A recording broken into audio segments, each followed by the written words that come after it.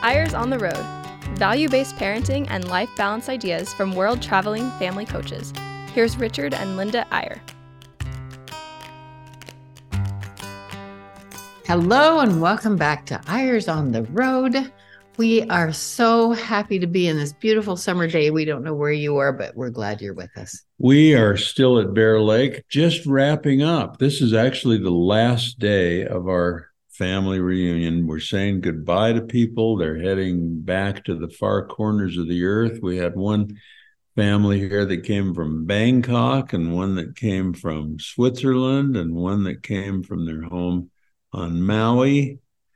We are spread out all over the world, but before we get to talking about family reunions, which has to be the subject for today, because we've thought of nothing else for the entire past week, before we get to that, we're sorry we didn't broadcast last week. We had some issues. We were here. We were getting ready for this, so we did a rerun. But the week before last, you loyal listeners will recall we were talking about England, and we were there for Wimbledon, and we didn't quite finish, Linda. I didn't feel like we totally conveyed the fullness, the completeness, the awesomeness of our love for England. Oh my gosh. And especially Wimbledon. We absolutely adore that place. It's different than any other place on earth, any other Grand Slam place or any other place. I mean, you go in and everything is just covered with ivy everywhere.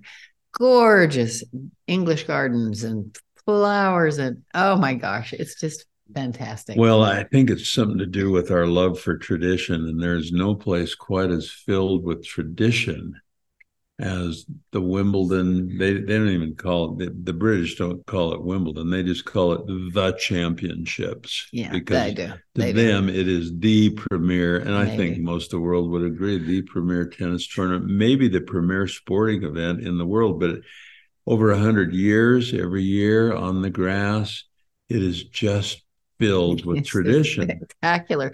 And if you're sitting there thinking, oh, I can never go, I could never get in, I could never afford it. Look, this is all you have to do. We had a granddaughter who was studying abroad with BYU in London. And we couldn't get a ticket for her. She decided that she was going to get there no matter what. So she and her roommate got up at 1:30 a.m.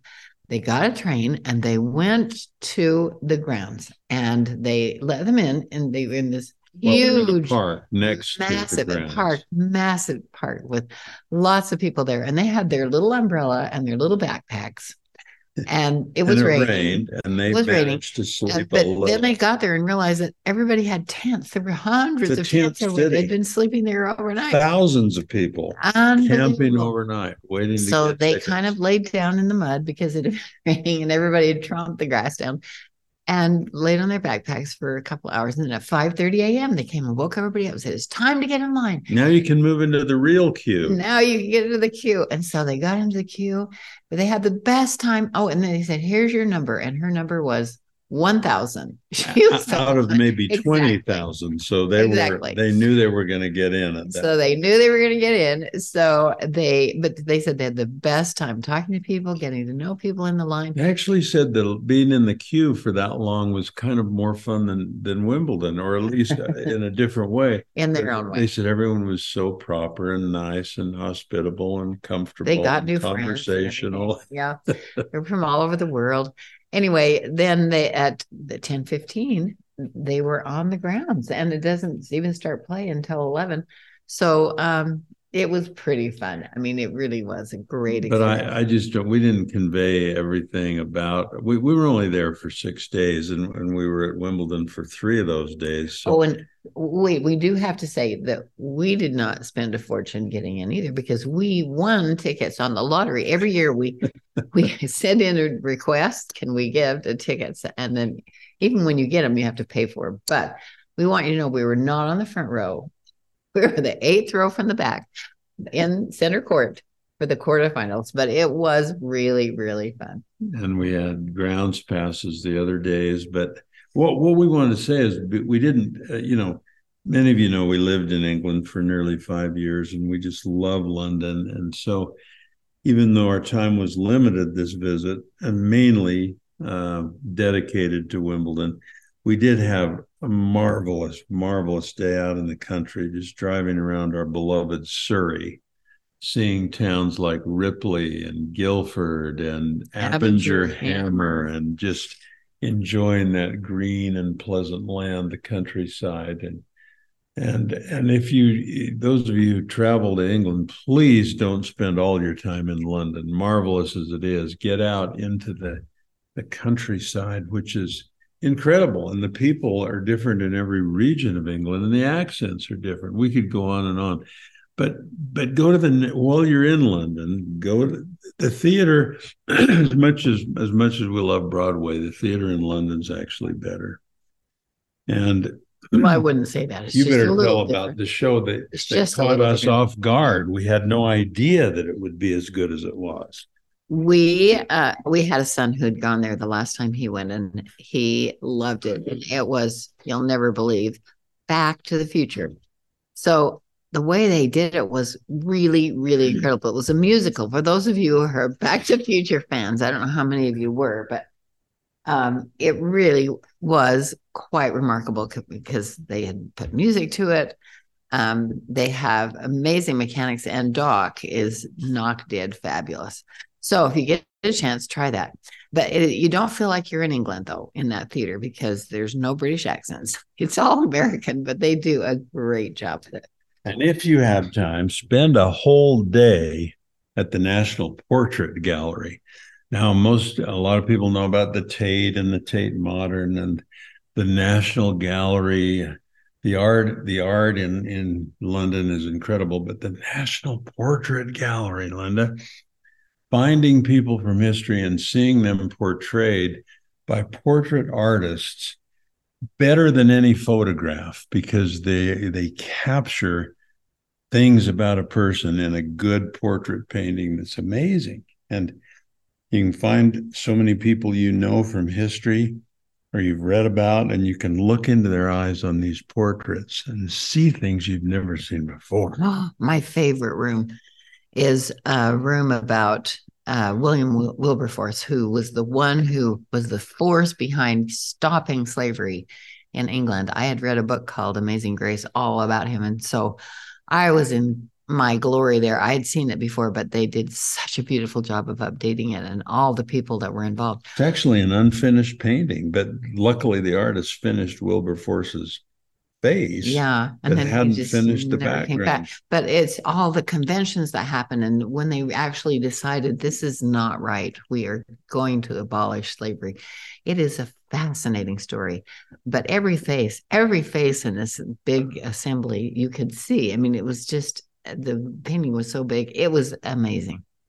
So, having vented a little more of our love for England, let us turn now to where we are and to what we want to talk about today, which is family reunions. And what we want to get at, this is our 40th family reunion here at Bear Lake. That seems incredible to us. We can't imagine we're even that old. But the question is, what have we learned after 40 years of family reunions? And I want to start out, Linda, by saying maybe the biggest thing we've learned is that family reunions are a mixed bag. There is chaos. There is confusion. There are disagreements that surface. There are different perspectives that we discover that we have to iron out. There are logistical problems. Unbelievable. Major proportions. 56 trying of to us get this people year. here. Trying to get people here and back. Trying to, but maybe one of the biggest things we've learned is that I'm just going to say it's delegation. It's backing off. It's not thinking you have to do everything. If you're the grandpa and the grandma, or if you're the parents who are putting this on, don't try to do it all yourself. Oh, yeah, we decided that a long time ago. So the actual execution of the reunion is, we don't even think about it. We have one family assigned to do it every year. And this year that family was so smart because they just have a whole pack of little kids, 4 kids under 7. And it really is amazing that they called each family and could you conduct a game on this day? Can you conduct this meeting? Can you do this? And it was worked out beautifully. And each meal is assigned to one family, and they have to do everything. Bring their own food, and I used to do all the shopping, do the cleanup, bring it all in. One time I went to Costco and I had this huge one of those trailer things, full of food, and it wasn't enough, and so I left it there, and I went back to get another thing when I. Oh, you mean the trailer wasn't big enough? No, it wasn't big enough, so I got another one, and I went back to get more. And by the time I got back to the other one, they'd put it all away. They thought that I just deserted it. Oh, you hadn't bought it yet? No, I hadn't bought it yet. I just had it waiting. I thought someone stole all the food. I thought I was going to die. Oh my gosh. And I couldn't even remember what was on there by then. Anyway, so there's always some crazy stuff, but we learned then we're going to delegate this. But it just depends on how old your kids and how many grandkids you have. There's so many different moving parts in a reunion, but we hope that you're thinking about doing it, even if you haven't in the past, or that you continue to do it, and send in your ideas. And we've had a lot of experience talking to various parents and grandparents about their reunion experiences, and always it's a mixed bag. Always there's some moments during the reunion when you say, oh my gosh, why did we even do this? It's just so complicated, and there are people in the family that don't get along with each other as well as they should, and maybe we'll open old wounds, and things we've swept under the carpet will come back out in some way. But by and large, life is real, life is earnest, and the grave is not the goal. You just got to jump in and take the risk. And I think that what we want to say about reunions is that the purpose of them is bonding, and it's particularly bonding cousins, getting cousins together who might not see each other.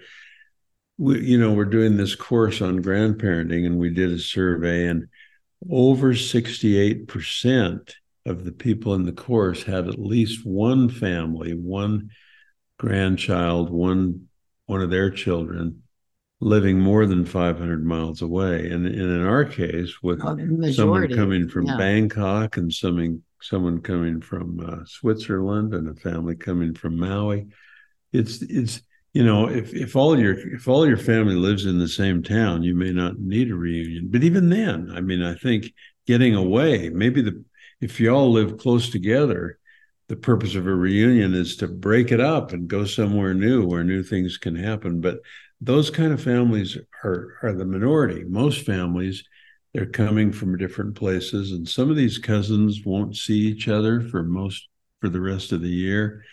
And so trying to design everything around interaction is just really the way to go.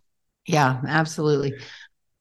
We do want to tell you a little bit more about what we've done, but I think we need to take a break right now. And the second half, we're really going to do just delve into what happened at our reunion this year, and mechanics just that might help you. Don't go away, because the family that did it this year, the dad in the family, our son-in-law, is the head of the finance department at BYU. And so the theme of the reunion was invest. And we're going to tell you what that means and what it led to, because it was an intriguing thing. Really interesting. So hang on, we'll be right back.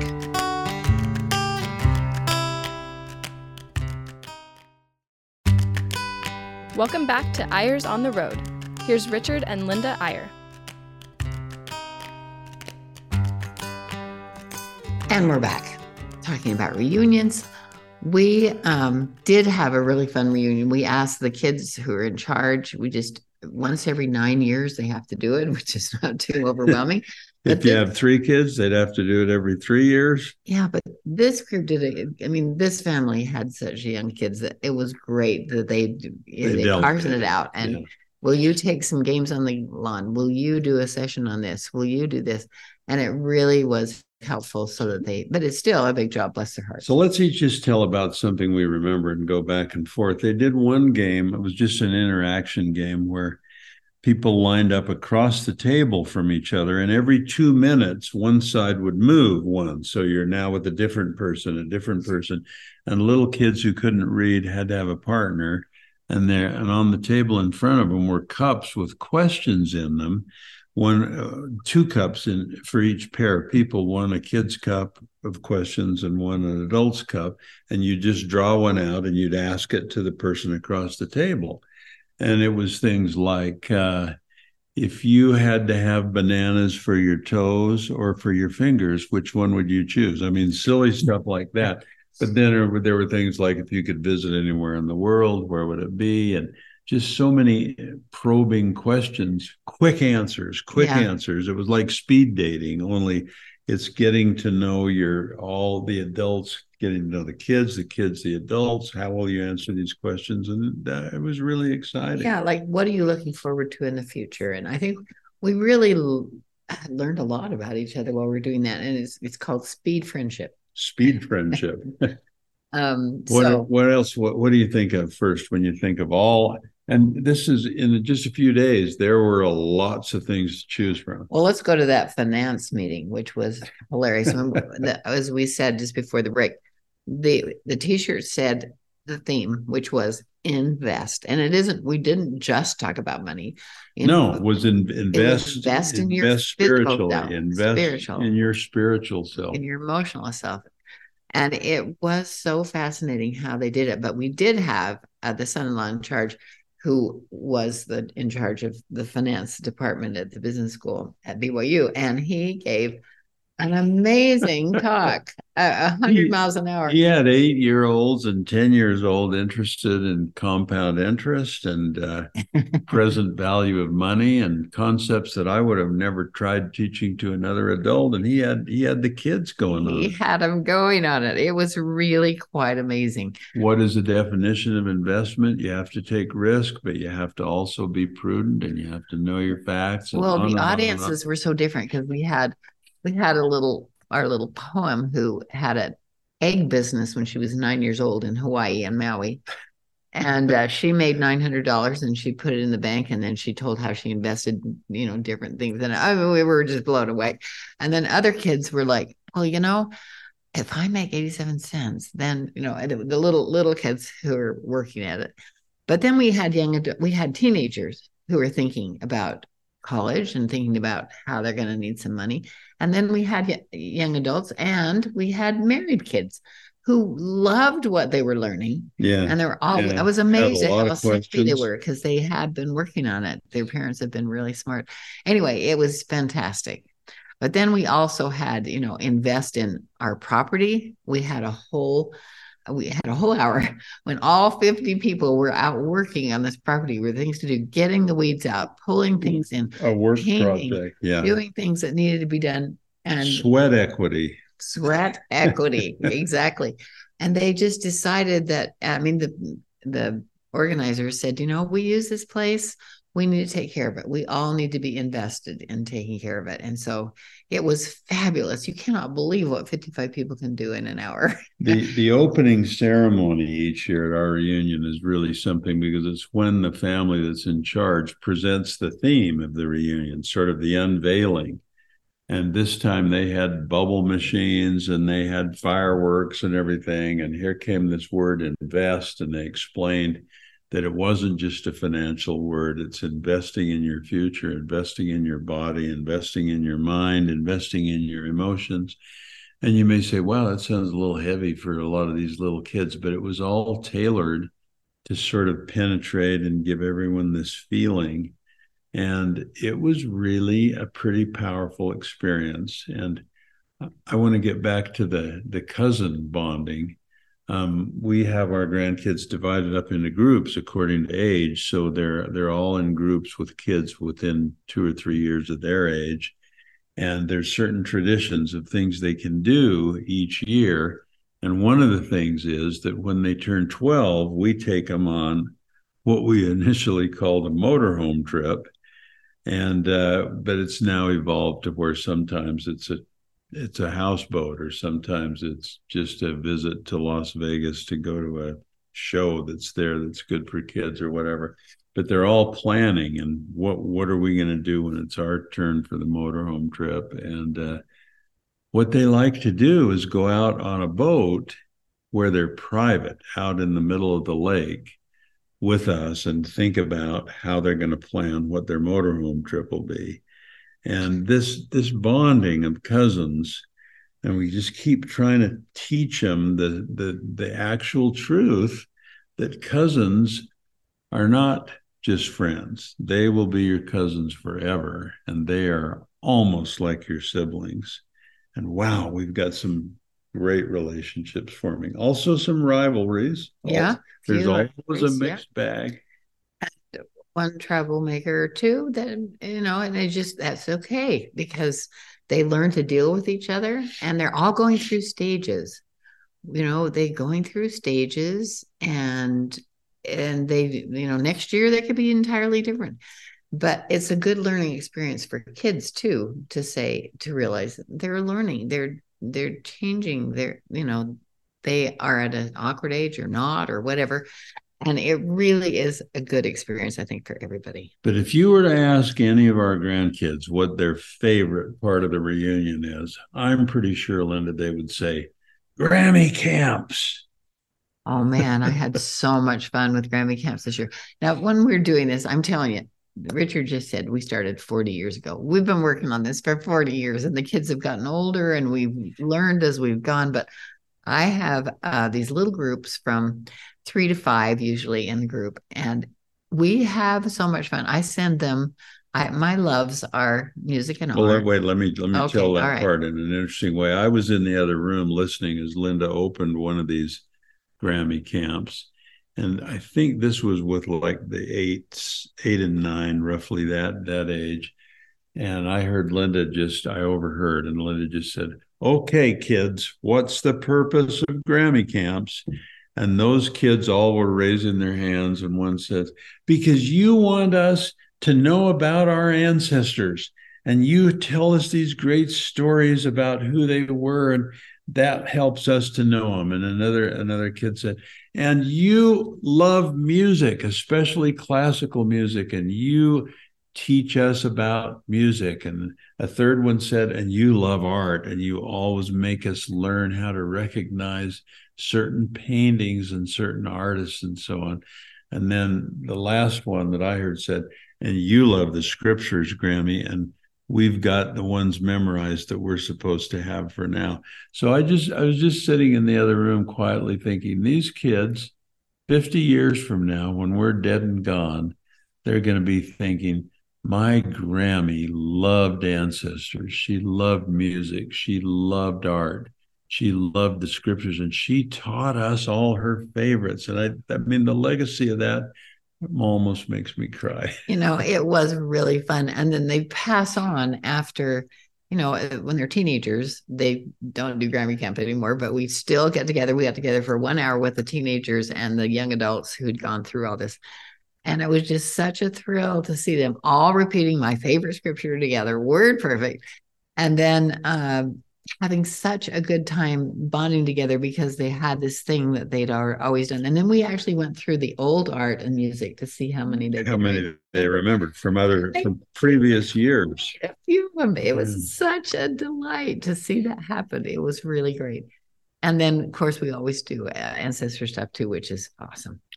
Well, you do amazing with those Grammy camps. We take the ones that are in high school, we take them to a little restaurant across the lake, and it's kind of become our tradition. We get 2 round tables, and I get one group that, like, I got the college group, and Linda got the high school group, and we spent about the first 45 minutes or so with those groups. And then about the time the entree came, we switched tables, Linda and I. So now I had the high school kids and she had the college kids. And it's called the question interchange. I ask them a question, or Linda asks them a question, and they get a chance to ask us a question. And they ask some there's no holds barred. There's nothing off the table. They can ask us anything, and we'll answer it. So far, they've never asked us one that we said, "Oh, sorry, can't answer that." So that's kind of fun. But I wanted to say that mine this year was really interesting because I asked them, picture a high school group of kids, some of them as young as 14 or so, and as old as 18, and then another group where they're all in college. And my first question was, what do you love most about the earth? And boy, I got some great answers. I mean, there's some really beautiful, poetic kids that had some good answers. And then the second question was, how could you love the earth more? How could you love it more? And I mean, some of them went the ecology route. We could recycle, we could do this, we could do that. And others were like, well, we could just notice things more and appreciate small things more. And on and on. It was a great discussion. And then the second question was, what do you love most about the church? Wow, I learned a lot, some great interest. And then the second follow-up, how can you love the church more? And getting them thinking, getting them talking, and letting them hear their other cousins express their view. I wish I had a recording of the whole thing. Darn it. Yeah, and we haven't talked about with each other very much, but I asked them what would their dream job be, those college kids, and it was hilarious. There were twins, who were identical twins, and the first one said, they wanted to be Elon Musk. Yeah, well, no, but one of them definitely wants to be an astronaut, and he is going into aeronautical engineering at Utah State University. Anyway, and then his twin brother, he said, I also want to have a Sprinter van all fitted out. And it was hilarious that, he had that combination. And then the next twin said, I just want a job that is so that I have enough money to be really comfortable, but I don't want a lot of money.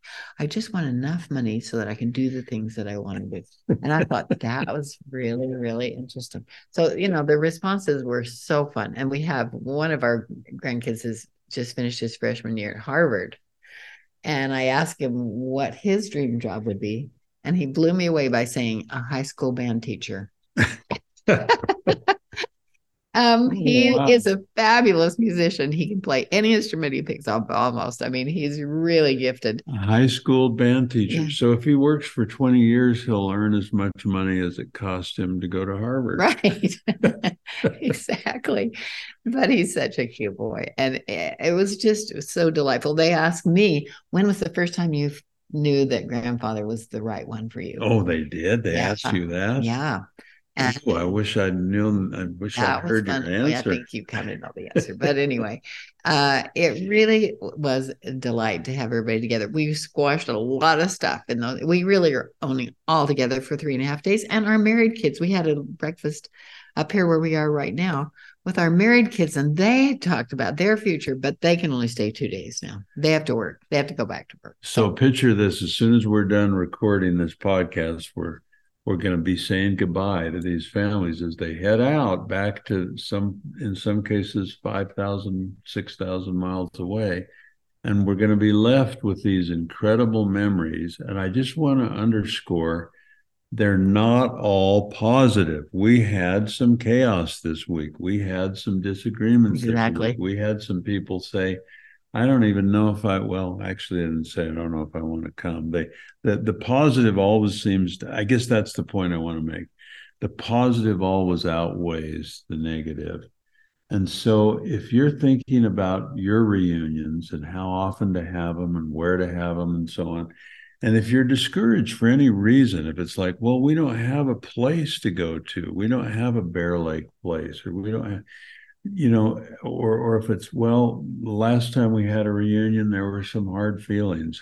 I mean, try to put aside those things and figure out a way.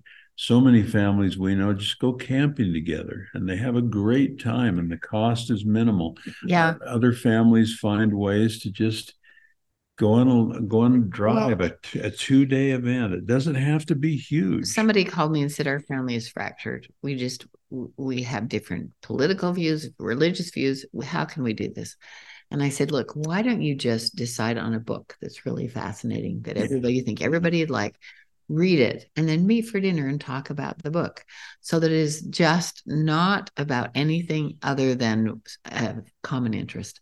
And she called back and said, you know what? We did it. And it really worked. It really helped to start things going. So there's a lot of interesting ways to make this happen. And just picking up on what you said, Linda, if you have a reunion thinking the goal is for us all to love each other in every way completely and to agree on everything, you're never gonna get there.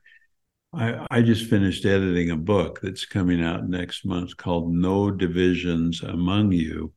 And it's 14 essays of people explaining how to try to find unity. But the bottom line of what most of them concluded is that unity doesn't mean complete agreement. It means listening to each other. It means respecting each other's opinion. And diversity is part of that unity. And all of us have diversity in our family. And if we can just get to where we accept each other, we love each other. I mean, there was one granddaughter here that was worried because she thought the swimsuit she wore was immodest and maybe others were judging her for it. And we're just trying to create this feeling, listen, you be who you are. There's not some mold to follow. There's not some standard thing you have to pass in order to be part of this family. You be you. And this family is a big tent, and we can all love each other and we can all learn from each other. Exactly. So that's a lot to digest in half an hour, but thank you so much for joining us. We hope that you're thinking about how you can make this work with your family in your way and being you. And so we wish you the very best. Thanks for joining us today, and we'll see you next time on Eyres on the Road. Bye-bye.